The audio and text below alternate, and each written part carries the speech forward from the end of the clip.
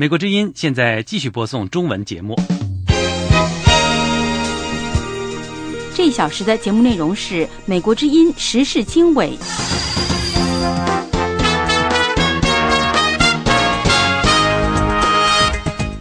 听众朋友，欢迎您收听5月30号星期四美国东部夏季时间上午7点，也就是中国时间晚上7点的时事经纬节目。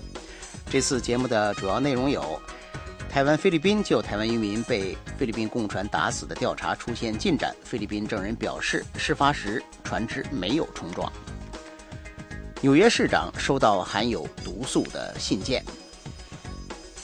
中国谋求以新的方式与美国等大国进行交往；中国广西一名女权活动人士在家中受到殴打。以上内容欢迎收听。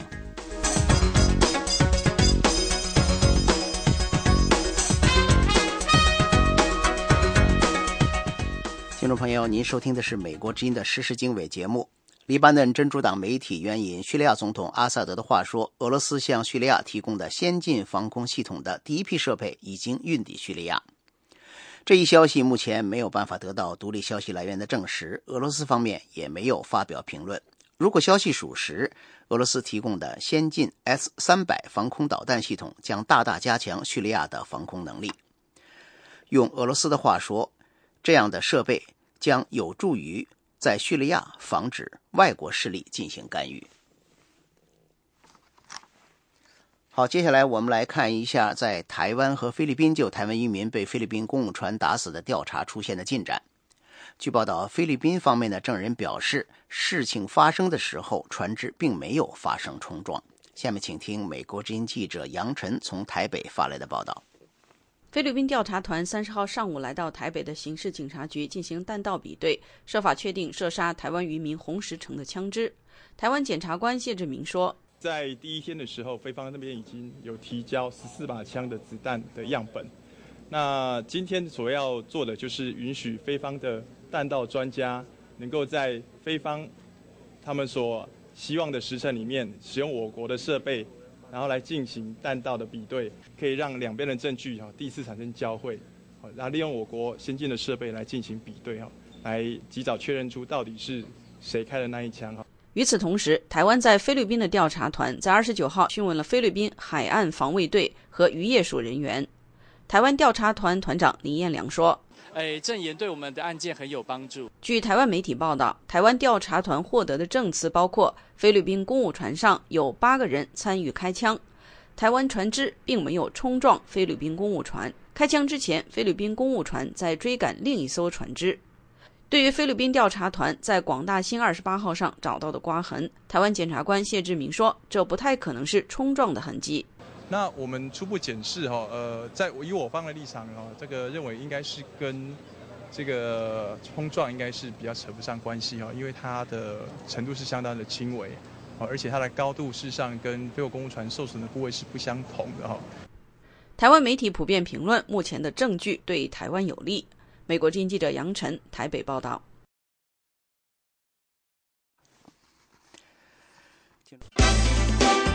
美国之音时事经纬，欢迎收听。听众朋友，您收听的是美国之音的时事经纬节目。纽约市长布隆伯格说，有人把含有毒素的信件寄给市长办公室，看来与他高调主张实行枪支管控有关。布隆伯格星期三晚间对记者发表了以上讲话。在这之前，有2封寄给市长布隆伯格的信件被检验含有微量致命的蓖麻毒素。布隆伯格说，至少其中1封信提到推动更严厉的美国枪支法的工作，但是他说他不会被吓倒。他表示这不是第一次收到这样的信，那至于他们为什么要做，他并不清楚，但是信件提到了他反枪支的努力。布隆伯格说，今年将有12000人被枪杀，19000人用枪自杀，因此他不会放弃努力。布隆伯格是市长反对非法枪支组织的主要组织者，这个组织成立于2006，由15个市长组成。目前该组织成员已经有包括美国全国950多个市长。尽管做出了这些努力，反对实施新枪支管制措施的人，包括影响力很大的全国步枪协会，今年成功地阻止了美国国会通过新的枪支管制法。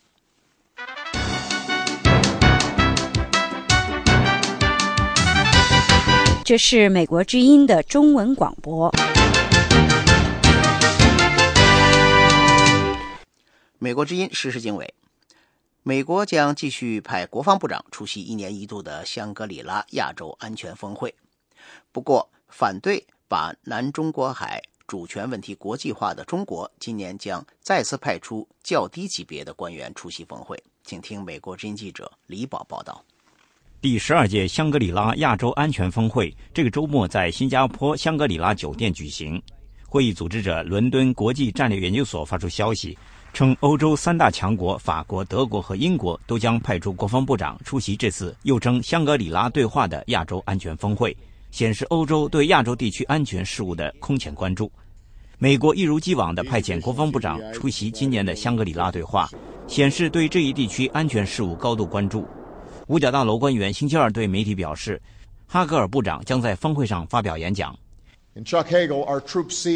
今年年初接任美国防长的哈格尔预计会在香格里拉对话期间向亚洲地区的盟国承诺，即使国防开支相当吃紧，美国仍将致力于维护亚太地区的安全与稳定。这是哈格尔上任美国国防部长之后首次访问亚洲。这位曾经打过越战的美国防长说，维护亚洲安全也是他个人的一项承诺。今年3月，美国国防部副部长卡特出席在印度尼西亚首都召开的雅加达国际防务对话中说，尽管美国已经开始了政府开支自动削减程序，而且未来多年国防预算继续不明朗，美国依然致力于调整在亚太地区的军力部署，并且力所能及地利用国防部仍然掌握的一些灵活性，在预算方面优先保护在亚太地区的军力部署再平衡计划。Ladies and gentlemen, it is an honor to have. 在去年的香格里拉亚洲安全峰会上，当时的美国国防部长佩内塔宣布，作为美国在亚洲军事战略再平衡的一部分，美军将把海军大部分舰队调配到亚洲，包括向新加坡派驻一艘近海作战军舰和向澳大利亚派驻海军陆战队。五角大楼官员说，哈格尔部长在会上将通报军事战略再平衡进度，并在访问期间登上第一艘派驻到该地区的近海作战军舰自由号上视察。请你把最后一个问题再说一下，最后面一段。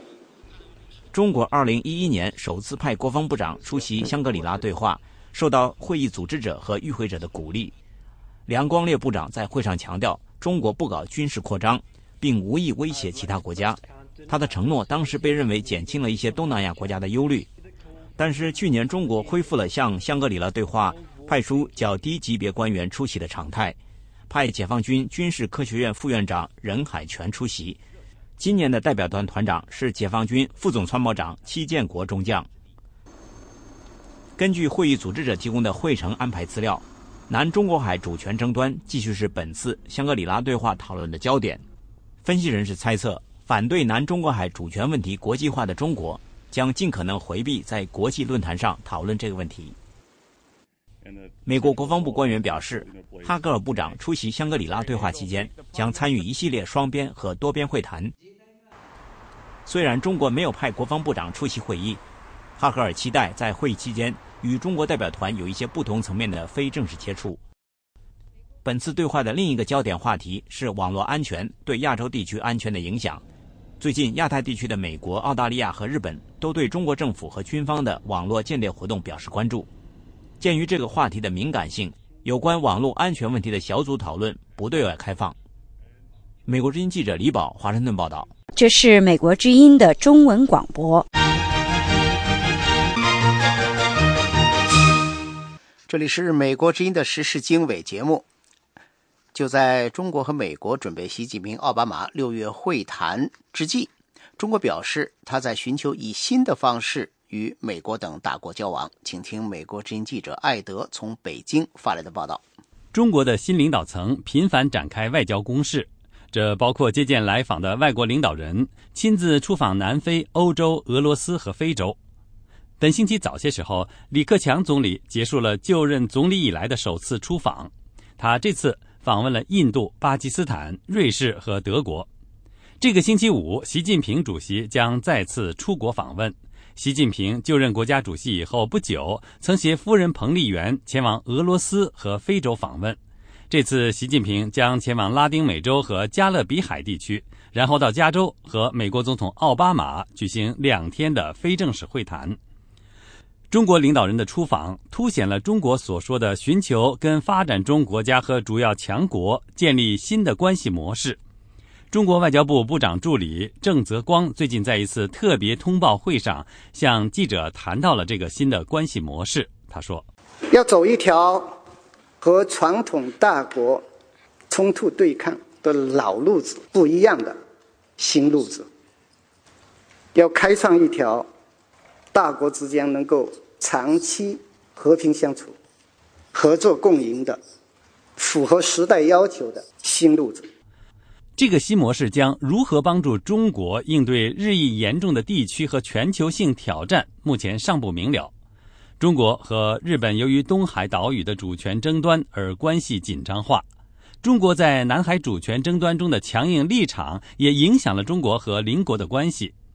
在中美关系上，虽然两国关系更近、更相互依赖，但是在网络安全、为投资者提供更公平竞争环境等很多存有重大分歧的问题上，并没有取得进展。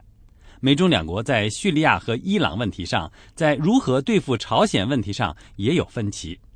郑泽光说，中国希望跟美国共同努力，寻求在双边关系、地区和全球问题等各个层面加强合作。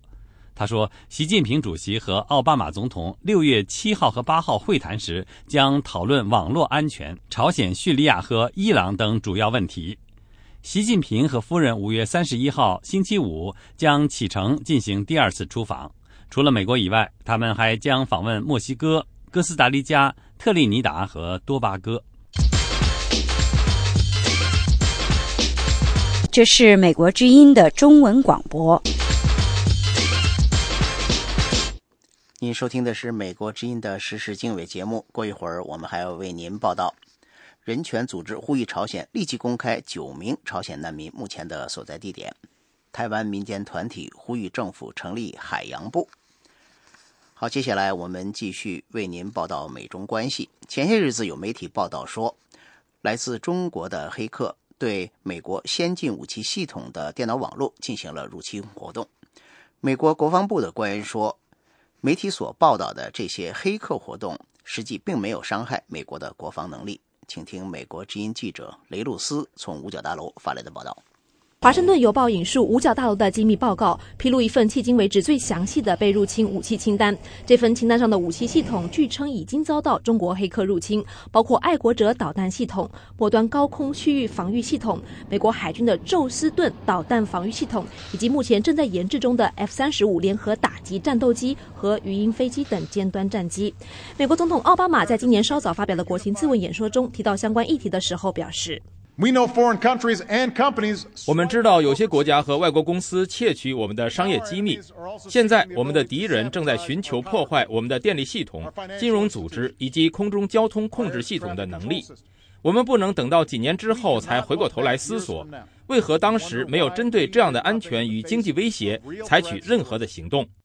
随着中国的军事现代化以及解放军积极寻求发展自己的武器系统，这样的威胁日益升高。华盛顿智库大西洋理事会专门研究网络安全的研究员杰森·希利表示，我们知道中国在过去几年来积极扩张他们的防御采购计划，这完全符合我们在其他领域所看到的解放军的行为。过去几年来，美国官员在他们和中国官员举行的会谈中已经提出过有关于网络入侵的问题，但是美国政府直到最近才开始公开表达不满。杰森·希利表示，6个月前，美国仍未就如何对此表态采取立场。现在美国政府已经决定，从最高层的总统到下面的事务官员，我们将大多在私下场合质疑中国的行为，但也同时在公开场合稍微提及此事。五角大楼表示，他们非常严肃看待网络间谍的威胁，并且已经采取行动加强相关的防御能力。美国国防部长哈格尔接下来几天在新加坡出席亚洲安全峰会的时候，将有机会向中国国防部的官员提出这个问题。美国之音 VOA 卫视报道。听众朋友，就在美国就网络安全有出现争议的时候呢，美国国务院表示，美国呢将继续通过现有的机制和中国来商讨电脑网络安全的问题。下面就是美国之音记者张荣香的报道。美国国务卿约翰·克里曾经在访问北京期间表示，黑客攻击能够使大众运输以及基础建设瘫痪，也会影响金融机构、银行转账等等经贸交易。因此，美中将立刻成立网络安全工作小组，并且在既有架构的基础之上展开工作，讨论网络安全。美方指控中国黑客攻击美国是美中之间的敏感分歧。不过，在台面上，正在北京访问的美国白宫国家安全顾问多尼伦，在和中共中央军委会副主席范长龙会面的时候，并没有公开谈到这个问题。多尼伦呼吁美中两国深化双边的军事交流，并且在非传统的安全挑战方面进一步合作。与此同时，美国华盛顿邮报报道说，一份递交给五角大楼美国军方与国防工业的机密报告指出，中国黑客攻击了20多种高度敏感先进的美国武器系统设计，它们包括了爱国者3型先进导弹防御系统以及 F-35 联合攻击战斗机等等。报道指出，这有助于中国在未来的冲突当中摧毁通讯系统、破坏数据，也可能加速中国的国防工业发展先进军事技术。不过，中国外交部表示，中方重视网络安全问题，坚决反对一切形式的黑客攻击行为。中国外交部发言人洪磊说：“我们认为，作为国际社会共同面临的一个问题，大家应该平心静气地坐下来，进行有益的讨论，来共同维护公平、开放、和平、安全的国际网络空间，并且为此制定相应的规则。无端的指责解决不了问题。”多尼伦这个星期访问北京，主要是为了6月上旬美中两国元首在加州的会晤铺路。多尼伦在和中国国家主席习近平会晤的时候说：“He's firmly committed to building a relationship defined by higher levels of practical cooperation and greater levels of trust, while managing whatever differences and disagreements might arise between us.” 美国总统奥巴马致力于建立美中高层之间的合作与互信，并且解决可能出现的分歧。下一轮美中战略与经济7月8到12号将在华盛顿登场，预计网络安全将是双方讨论的重点议题之一。以上是美国之音记者张荣香的采访报道。欢迎继续收听美国之音的中文广播。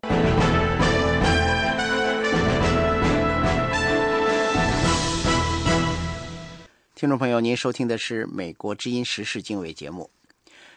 一个人权组织敦促朝鲜立即公开9名朝鲜难民目前的所在地点，据信他们已经被迫从北京返回平壤。人权观察亚洲部副主任罗伯逊说，这些年龄在15到23岁之间的难民处于可怕的危险之中，因为朝鲜会折磨那些试图逃跑而被抓住的人，以及逃跑后被遣返的人。据报道，这些朝鲜人本月在老挝被逮捕，有关当局把他们移送到了中国。华尔街日报说，老挝同朝鲜合作，把出走者遣送回国。人权观察说，根据国际法，每个人都有权不被强行遣返到可能面临迫害的地方。但是罗伯逊说，老挝和中国都不尊重这种权利。他表示，看来老挝和中国同朝鲜政府合作，践踏了这些人的权利。老挝和中国让朝鲜政府强行把这9人返回朝鲜，再次显示他们无视人权。人权观察说，据信有朝鲜官员押解这9人从老挝到中国，然后前往平壤。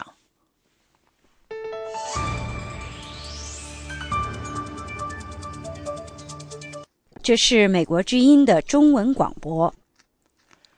这里是时事经纬节目。中国国务院召开了记者会，宣布将在今年9月初在新疆的首府乌鲁木齐举行第3届亚欧博览会。新疆自治区的官员说，新疆目前面临着最好的城市。不过在记者会上，有记者对新疆的局势以及民族矛盾提出了质疑。接下来是美国之音记者东方的报道。新疆维吾尔自治区副主席史大刚在记者会上介绍新疆经济社会发展和第3届亚欧博览会的有关情况。他表示，目前是新疆历史上发展最好的时期，到新疆的南北疆旅游等于玩遍非洲和欧洲。今年是中央新疆工作座谈会呢召开3年，应该说新疆迎来了历史上发展最好最快的一个历史时期，也是新疆各族人民受益最多、得实惠最多的3年。新疆是个好地方，新疆是个美丽的地方。我经常给大家介绍，我说到新疆去走一走看一看，在新疆的北疆的风光就相当于欧洲的风光，到新疆的南疆走一走呢，就相当于非洲的风光。所以到新疆去了，南疆北疆你都走完了，等于你把欧洲和非洲都走完了，对吧？所以说呢，这个地方确实是自然环境生态，无论是民俗风情、建筑文化艺术、歌舞服装等等，都是别有风情的。这样一个和谐的地方，这么好的一个地方，它这个稳定上出了一点事情，咱们大家就有一个误导，觉得那个地方是不是不稳定？其实不然，是非常稳定。所以旅游人呢，去年达到了4800多万人次。不过2009年新疆乌鲁木齐发生的骚乱，以及最近在新疆南部喀什发生的种族暴力冲突，使得一些与会记者对新疆是否安全提出了疑问。新疆自治区副主席史大刚说，暴力分子主要针对的是领导干部，普通旅客没有什么好担忧的。所以我说我在这给大家介绍新疆的这个稳定大局上没有问题，你们只管去。这个旅游的人4800万，大家想一想，如果要说袭击的话，可能当地的领导是他们重要的目标，因为他这个敌对势力，他仇视是谁？仇视是领导的这些各族人民建设新疆、保卫新疆、繁荣富裕的这些领导者们，他们是很仇恨的。据中国官方媒体报道，中共中央政治局常委、全国政协主席俞正声5月23号到28号先后到和田、喀什、伊犁、乌鲁木齐等地考察，并与基层干部和宗教人士座谈维稳工作。他强调要始终保持高压态势，坚决依法打击暴力恐怖活动。新疆自治区副主席史大刚也在国新办的新闻发布会上说，新疆的宗教狂热势力利用宗教煽动新疆的民族矛盾和冲突。如果说是不去加强管理，那肯定就有一些不法之徒对吧？所以现在特别是一些宗教极端狂热势力，他也在利用宗教进行宣传。完了以后呢，是我们这些淳朴的信教群众，他用极端的宗教思想去宣传它，使淳朴的信教群众呢无以为真，结果导致了一些呢极端的思想或者是极端的事件出现。所以我们在新疆发生了几起这个暴力事件，都是宗教极端势力利用宣传、鼓动、组织这些信教群众中间的极少数叫脑子不清醒的人吧，或者说认识不高的人吧，或者说脑子糊涂的人吧，去干了一些傻事儿。但是回过头来说，如果是新疆的稳定不是这样做大量的这样一个教育和建设工作，那么这个广大的新教群众都听那些野阿訇、野塔利普的胡说八道的话，那哪有这样现在的这样一个祥和稳定的一个局面呢？国际人权组织则呼吁中国政府尊重新疆的宗教自由和少数民族的人权。大社国际上个星期四发表的年度国际人权报告中指出，中国少数民族权利被侵犯的现象屡屡发生，民族矛盾冲突与日俱增。大社国际呼吁国际社会、美国和欧盟等民主国家把改善维族的少数民族人权问题纳入对华政策的考量当中。美国之音 VOA 卫视记者东方北京报道。这是美国之音的中文广播。您收听的是美国之音的时事经纬节目。在中国广西居住的一位女权活动人士，据说在家中受到了10几名男女的围攻殴打，而且就在美国之音记者给他打电话的时候，就听到了殴打的声音。请听美国之音记者海燕从香港发的报道。记者星期四临近中午时分打通叶海燕的手机，准备采访她5月27日在海南万宁抗议小学校长性侵小学女生之事。刚刚说明情况，就听叶海燕在电话上说，多达9女2男闯进她家围攻她，然后叶海燕向记者求救。你们去27号，现在有5个妇女在外面，他们在这里骚扰我，已经到我家里来了。他说我们拍他的相片，然后把他的相片发到网上。我可以保证，我有律师，我没有拍过他们的相片，也没有叫人来拍他。他们现在已经在我家里，他们都是本地的，有几个是那旁边的小旅店的，但是我怀疑他们是受人指今天来的，9个又上来了2个了，他们在打我，开始打我，拍了，记得我不是你去吗？我叫你去，好，我没有拍，再说一遍，第一时间的拍，你上门来打我，你已经违法了啊！你把你拿上骂我了，你有什么要的我就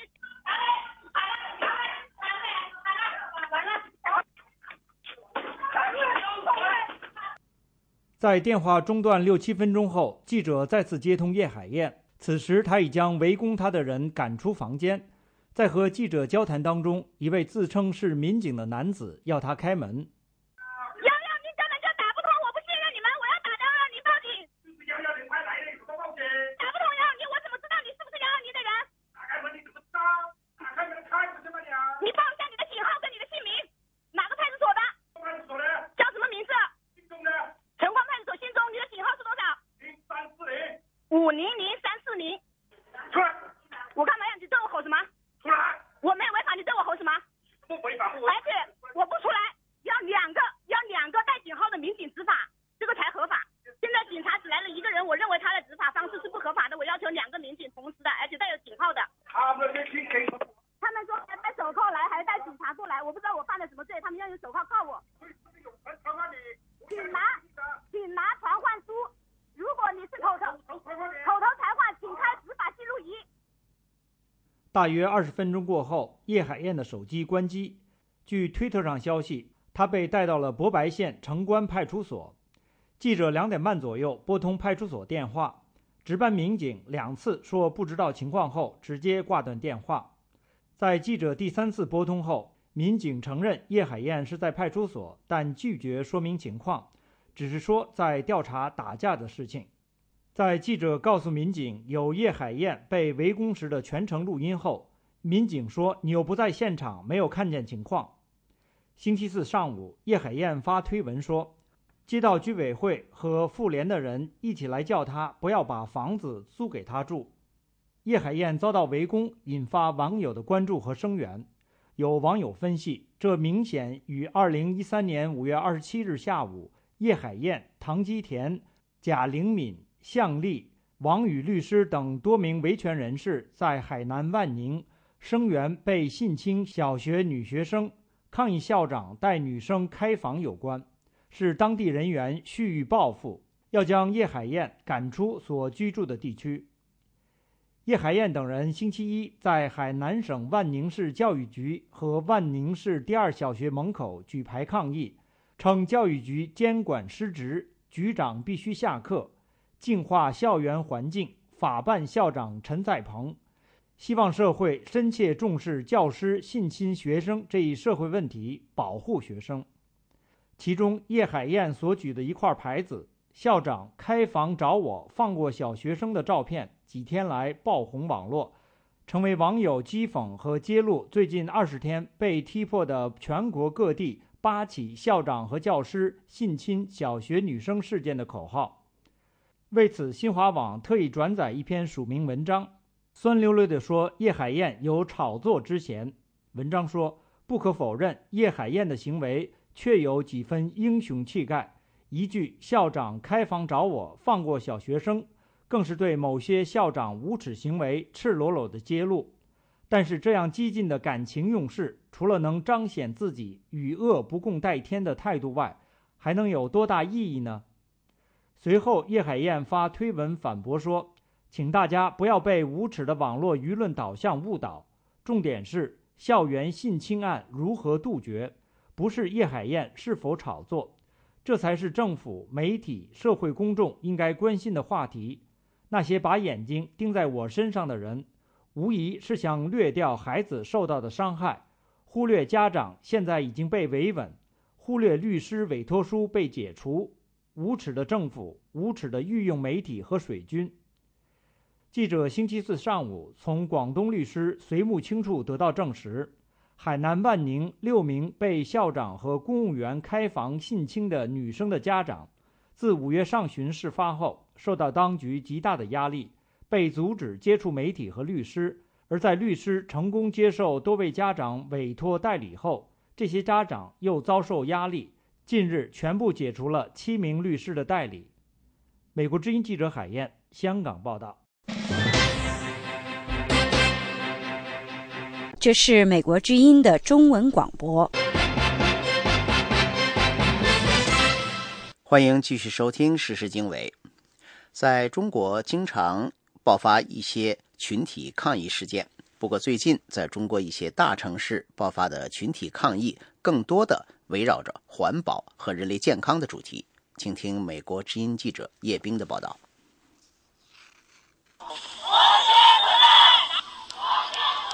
中国公民拒绝容忍污染。本月早些时候，1000多名上海居民走上街头，阻止郭轩锂电池厂在当地兴建厂房。路透社记者 Jane Lee 说， Mass protests like this one are becoming a regular weekend fixture in many cities across China. 类似这样的群体抗议正在中国许多城市成为经常性的周末景象，给北京的新领导层增添了政治风险。中国新出现的中产阶级不再不顾代价地要求经济成长。这位母亲带着儿子来了。这位上海抗议者说，政府也不能无视居民的愿望，更重要的是不能无视我们未来的健康或者环境，他们不能为了一点利益就牺牲那些。地方媒体报道说，2010年中国至少有18万次群体抗议，相当于每天将近500次。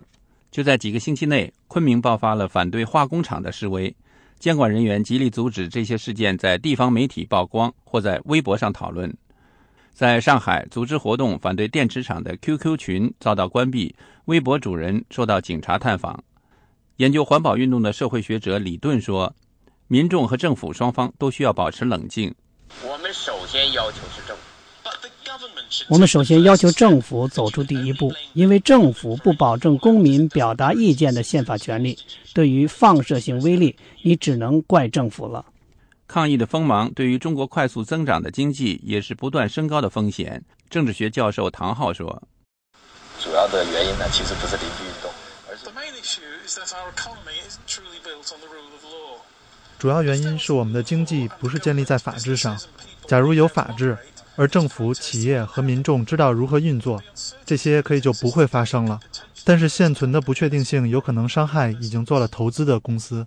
在这个电池厂家的案例中，情况正是如此。该公司在针对其在上海建厂项目的第3次抗议之后，宣布撤出，没有补偿。中国的周末抗议者继续游行，成为政府和工业界都在面临另一种挑战的明显迹象。VOA 卫视报道。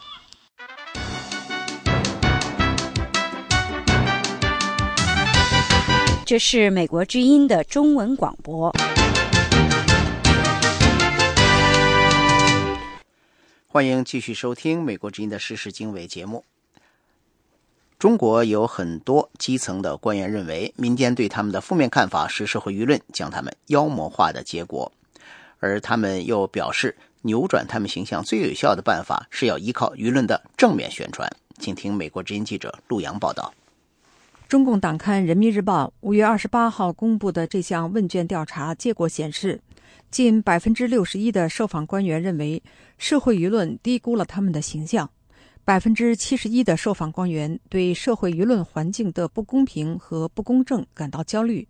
近82%的受访官员认为扭转他们在社会中负面形象的最有效的办法是政府、媒体和社会的多方协作，以正压邪。受访官员一致认为需要加强学习和培训，不断提高基层干部应对网络舆情的能力。1800名基层干部以书面形式接受了这项调查，同时接受这项问卷的还有近6100名网友，其中认为舆论对官员过于负面报道的受访网友的比例接近40%，认为社会舆论环境不公平的网友接近22%，而超过79%的受访网友认为从体制机制上提高竞争度、优胜劣汰、及时淘汰不合格干部才是树立官员正面形象的根本所在。据人民日报在公布这项调查结果的同一报道中指出，之所以进行这项调查，是因为作为党和国家事业的重要基石的基层干部群体被误读、被污名化，正在成为一个值得警惕的倾向。虽然这种倾向与现实不符，但其负面的影响不容轻忽。人民日报为了准确把握基层干部的生存状态，还原基层干部的真实形象，于今年4月28号到5月13号做了这项问卷调查。调查分网络问卷调查、书面问卷调查和面访、电话访谈等3种形式。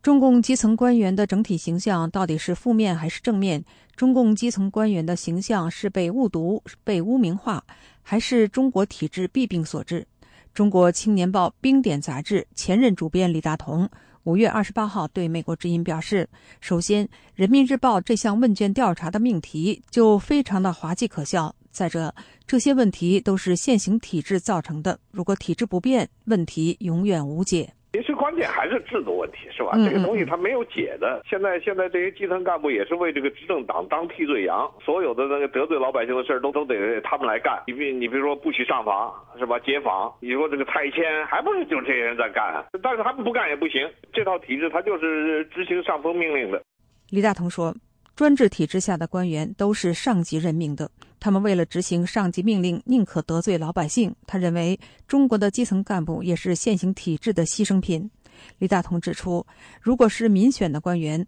他们就不会忽视选民的意愿，处处为选民着想，老百姓对他们的容忍程度就大多了。李大同认为，除非从根本上改变体制，把选票交给老百姓，否则官民冲突会越来越激烈。独立社会问题观察人士田其庄同一天对美国之音说，官员的形象是他自己做出来的，不是谁强加给他们的。政府官员的在民众中的形象，它是民众对他们所作所为的正常的反应。它是什么形象，大伙儿就会正常的反应它是什么形象。如果他要是非常好的，大伙儿昧着良心去说他不好，我看也不会这么做。田其庄说到底，这个体制维护的是少数人的利益，官员操纵法律，压制社会公平公正，而现行体制缺乏公民的监督，缺乏反对党的监督等社会平衡机制。他认为，希望政府、媒体等舆论为中国官员树立正面形象的观点是他们的一厢情愿，或者说是天方夜谭。田其庄说，各级政府官员大事小事都暗箱操作，没有透明度可言，这些事做多了，老百姓怎么会对官员有正面评价？田其庄说，况且现在政府无论说什么，民间都从反面理解，得到政府正面宣传的官员，老百姓一定认为其中有假。一句话，只要体制不变，当官的在老百姓心中的坏形象就改变不了。美国之音陆洋，华盛顿报道。 The Voice of America。 这里是美国之音的中文广播，欢迎继续收听时事经纬节目。中国官方媒体人民网新开专栏吐槽美国，而首期报道的标题就是无德无信美国人。请听美国之音记者肖寻从华盛顿发的报道。通过与美联航几次的交涉，我算是彻底认清了这家航空公司的蛮横以及无理。从人民网新开栏目无德无信美国人首期报道的开篇引用的中国乘客刘先生的这一番抱怨，大致就可以猜得出来，这篇文章要讲的是消费纠纷方面的事情。的确如此，但是在读这篇报道的时候，给人的感觉是在听一个容易愤怒而且急于讨个说法的消费者喋喋不休的投诉。这或者是文章本身的一个问题，就是缺少平衡，通篇只是刘先生一面之词，包括文中绘声绘色的冲突还有对话。报道平衡方面的问题且放在一边，服务业的纠纷反映的原本就是商业机构和消费者之间的利益争斗，美国人并不避讳这一点。相信越来越多的中国人也开始意识到维护自己的消费利益非常重要。但是刘先生作为消费者感觉被欺侮而发出的愤怒抱怨，如何就能够反映出美国人都是无德无信的呢？在中国居住多年的美国记者张燕在他的社交网站上发表的评论说，看到人民网开出这个栏目的消息，让他颇感觉有一些洋葱式的幽默。其实他当时的确真的以为这个消息是洋葱炮制出来的新的捉弄人的幽默新闻。洋葱是美国一家专门刊载文体类似新闻报道的幽默讽刺文章的这样一个媒体，他所炮制出的一些讽刺文章曾经被海外的媒体作为真实消息转载。人民网就曾经转载过他刊载的一篇有关朝鲜年轻领导人金正恩当选为年度最性感男子的假新闻。不过呢，即便人民网也想改变扑克脸式的说教文风，走亲民的路线，但也不至于沾上什么洋葱味儿。张燕认为人民网开这么一个专栏，是试图让中国人看到美国也有阴暗面，从而让那些对中国的政府缺乏信任的中国人心里稍有平衡。的确，这个专栏是写给中国人看的，不必在意美国人的反应，甚至不用去找美联航了解他的说法。这个专栏因为题目比较雷人，在中国的媒体界也挨了一些板砖。有些批评说，专栏本意不错，但是以偏概全，给全体美国人扣了个大帽子就不好了。不过，北京的近代史学家张立凡则有更深一层的看法。他说，像这样就是说动用官方的媒体来攻击这个另外一个国家的老百姓，我觉得这个好像是一种新思路。当然这种就是说它其实只是它整个这个宣传部署中的一环。所以现在中国那个好像很有一种冷战思维，就中国政府啊，他们认为他们全世界都在敌视他们，因为我们中国太好了，所以那个他们都在嫉妒我们，甚至想要包围我们，想要这个打压我们。所以呢，我觉得这种思维导致很多方面的这种煽动民族主义情绪的这种做法。另外嘛，从外交战略上，现在中国也是做出一副要突破包围圈的这种态势。这位常常因为发表在官府看起来有些出位言论而受到骚扰的学者说，官媒的这种说法就是在煽动中国人的民族主义情绪，制造一个美国不可信任的氛围，基本上就是这么一个思路。张立凡认为，政府宣传反映出的反而是不自信以及强烈的不安全感。一个很有自信的政府会找自己的毛病，而不是他们不是这个样子，他们显得情绪化和神经质。习近平上任之后，他所说的中国梦已经成为中国当前在宣传方面的基调。尽管习近平说他希望带领中国人实现中华民族的伟大的复兴，但许多人对这个梦抱有玩世不恭的看法，或者说缺乏激情。历史学家张立凡说，领导人讲梦大体上都是一些没有办法确定的东西，实际上他没有给中国人描绘一个确切的未来的情形，只是模糊地克隆了美国梦，提出一个中国梦。习近平上任之后，除了对内以梦说激励国人，对外也显示出不同于其前任的果断的风格。这部分表现为中国在东海、南海领土争端方面更具攻势的姿态。一些意见，包括中国的国内媒体刊载的一些评论认为，中国在外交方面展现出新的面貌，似乎更具自信，甚至到了放弃邓时代韬光养晦策略的时候了。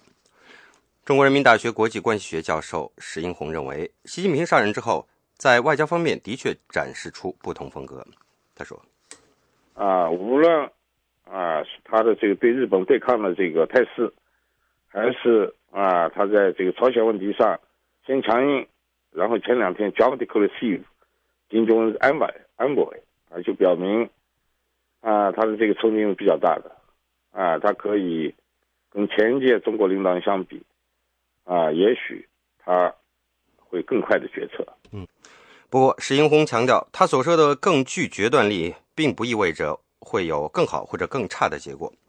外间有评论认为，习近平对外的强硬姿态的真实的目的在于激起国民的民族主义情绪，转移国内民众对于政治改革一潭死水、腐败丛生以及环境恶化等问题的注意力。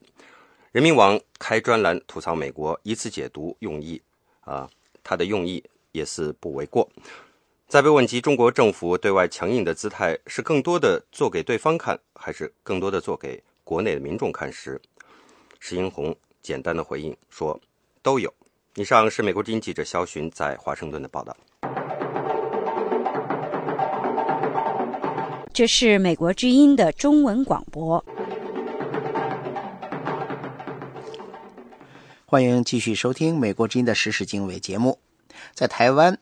一些民间团体还有一些朝野的立委召开记者会，呼吁台湾政府成立海洋部，以便更好地保护渔业和海洋资源。请听美国之音特约记者张永泰从台北发的报道。台湾西海岸保育联盟秘书长蔡家阳表示，6月8号联合国世界海洋日，渔民、社会团体和民众将聚集在总统府前广场，要求政府重视近海渔业资源枯竭的问题，并立即拿出魄力解决。蔡家阳指出，这项护渔大会的主要诉求是严惩违法捕捞的害群之马，并且在近海海洋设立保育区等等。身为台湾海洋国家，我们应该设置海洋部，专责海洋保育的警察，以保护台湾的海洋资源。支持这项行动的民进党立委田秋瑾表示，政府不要只做表面功夫，应该倾听渔民的心声，确实落实海洋的保育工作。这一次菲律宾的事件非常的清楚，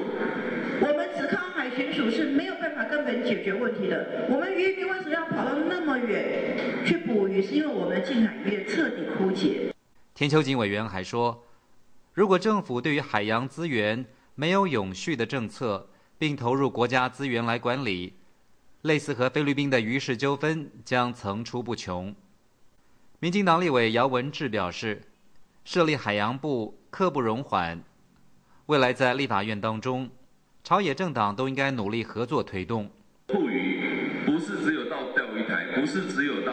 这个台北的海域护渔要在我们的心中，护渔要在我们的生活之中，护渔要在我们的观念跟意识之中。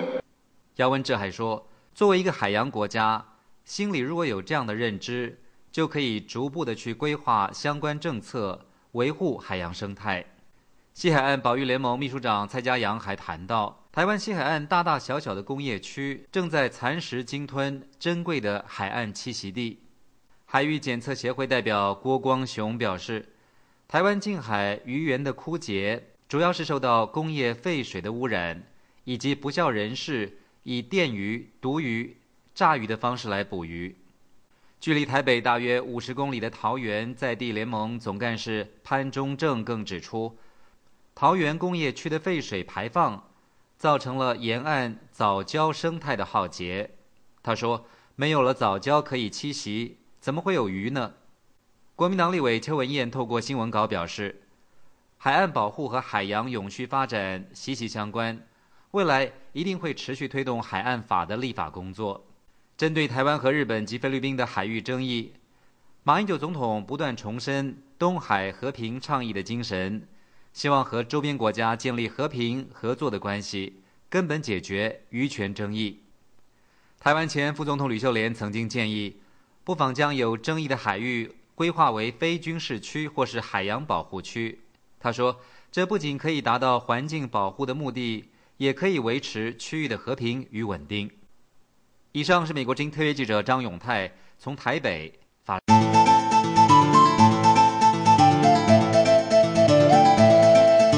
这是美国之音的中文广播。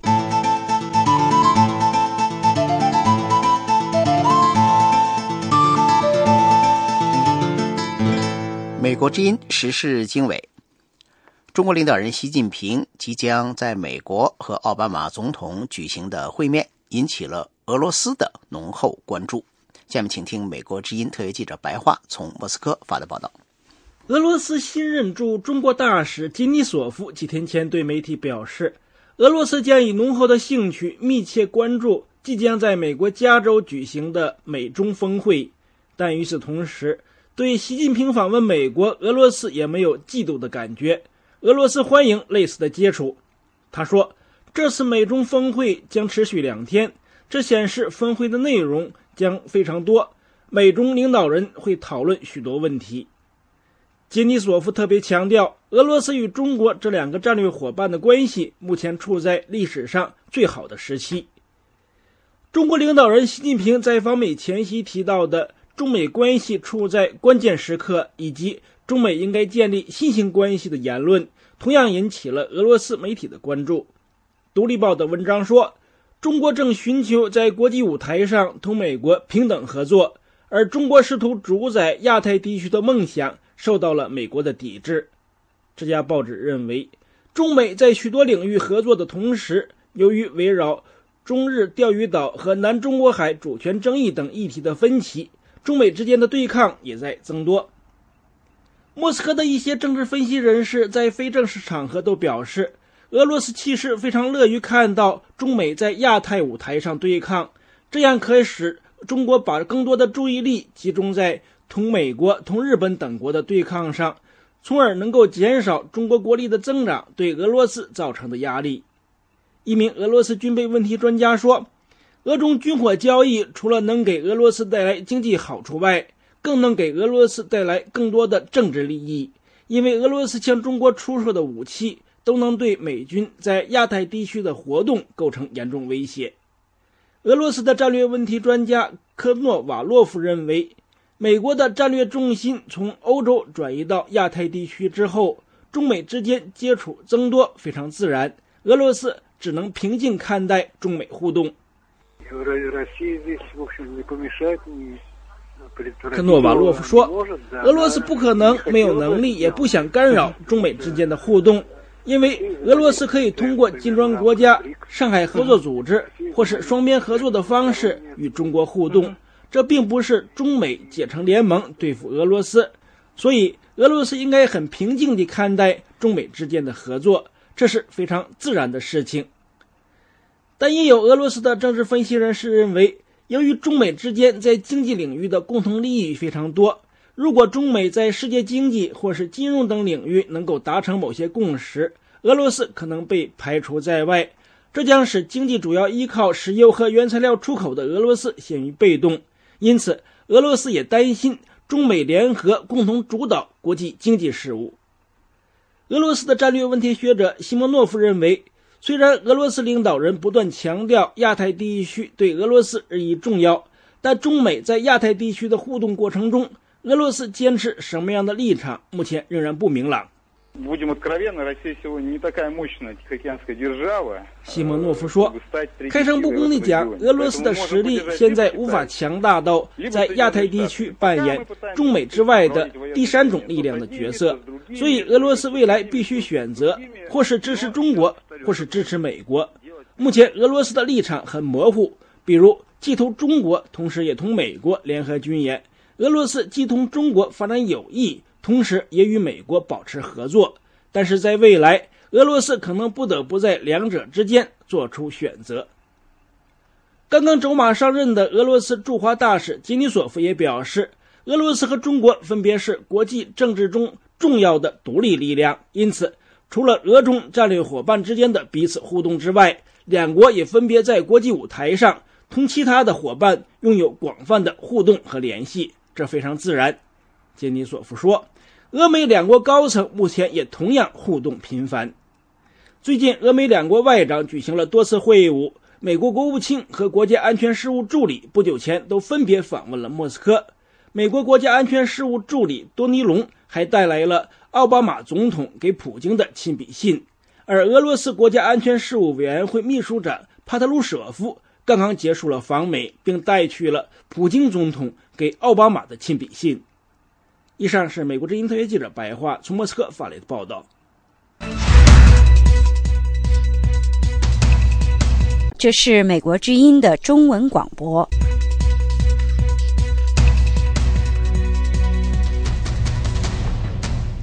这里是美国之音的时事经纬节目。国际货币基金组织星期三下调了中国经济增长预测，把它从 8% 下调到 7.75%。中国今年第一季度的经济增长已经放缓到了 7.7% 的水平，低于多数分析人士的预测。国际货币基金组织第一副总裁表示，北京应该继续放手改革，减少政府对经济的参与，允许市场发挥更大作用。中国肉类生产公司双汇集团将收购总部设在美国的史密斯菲尔德食品公司。如果美国政府监管部门批准这一收购，这将是中国公司收购美国公司的最大并购案。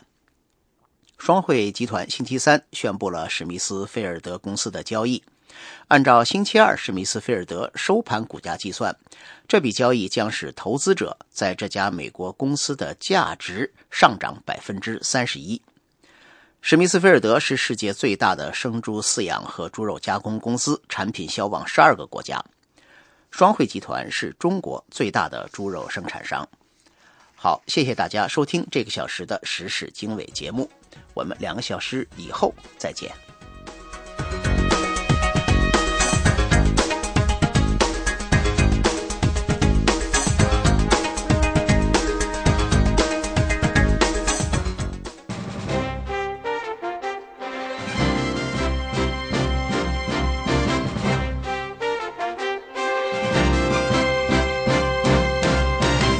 下面请听一篇美国政府的政策声明。美国之音并不代表美国政府发言。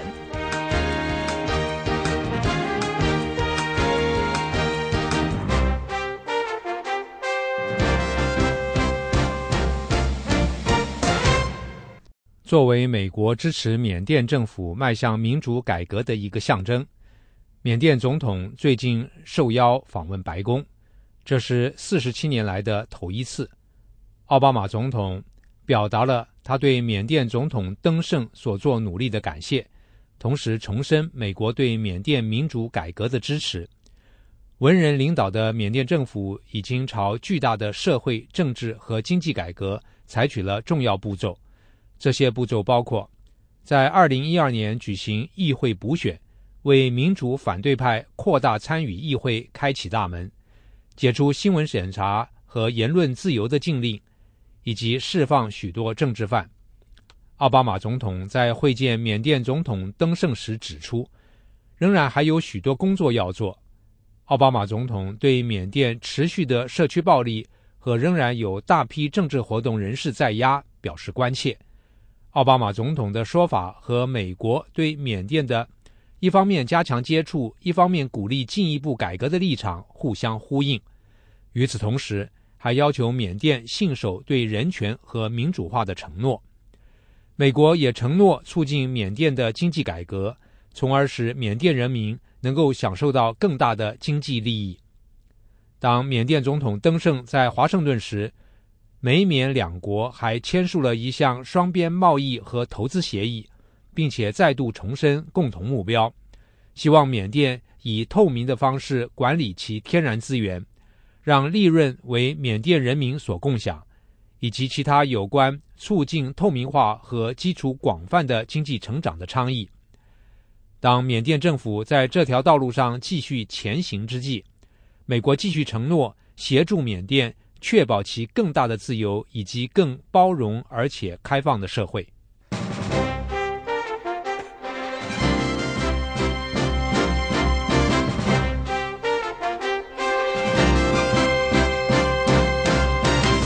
上播出的是一篇美国政府的政策声明，美国之音并不代表美国政府发言。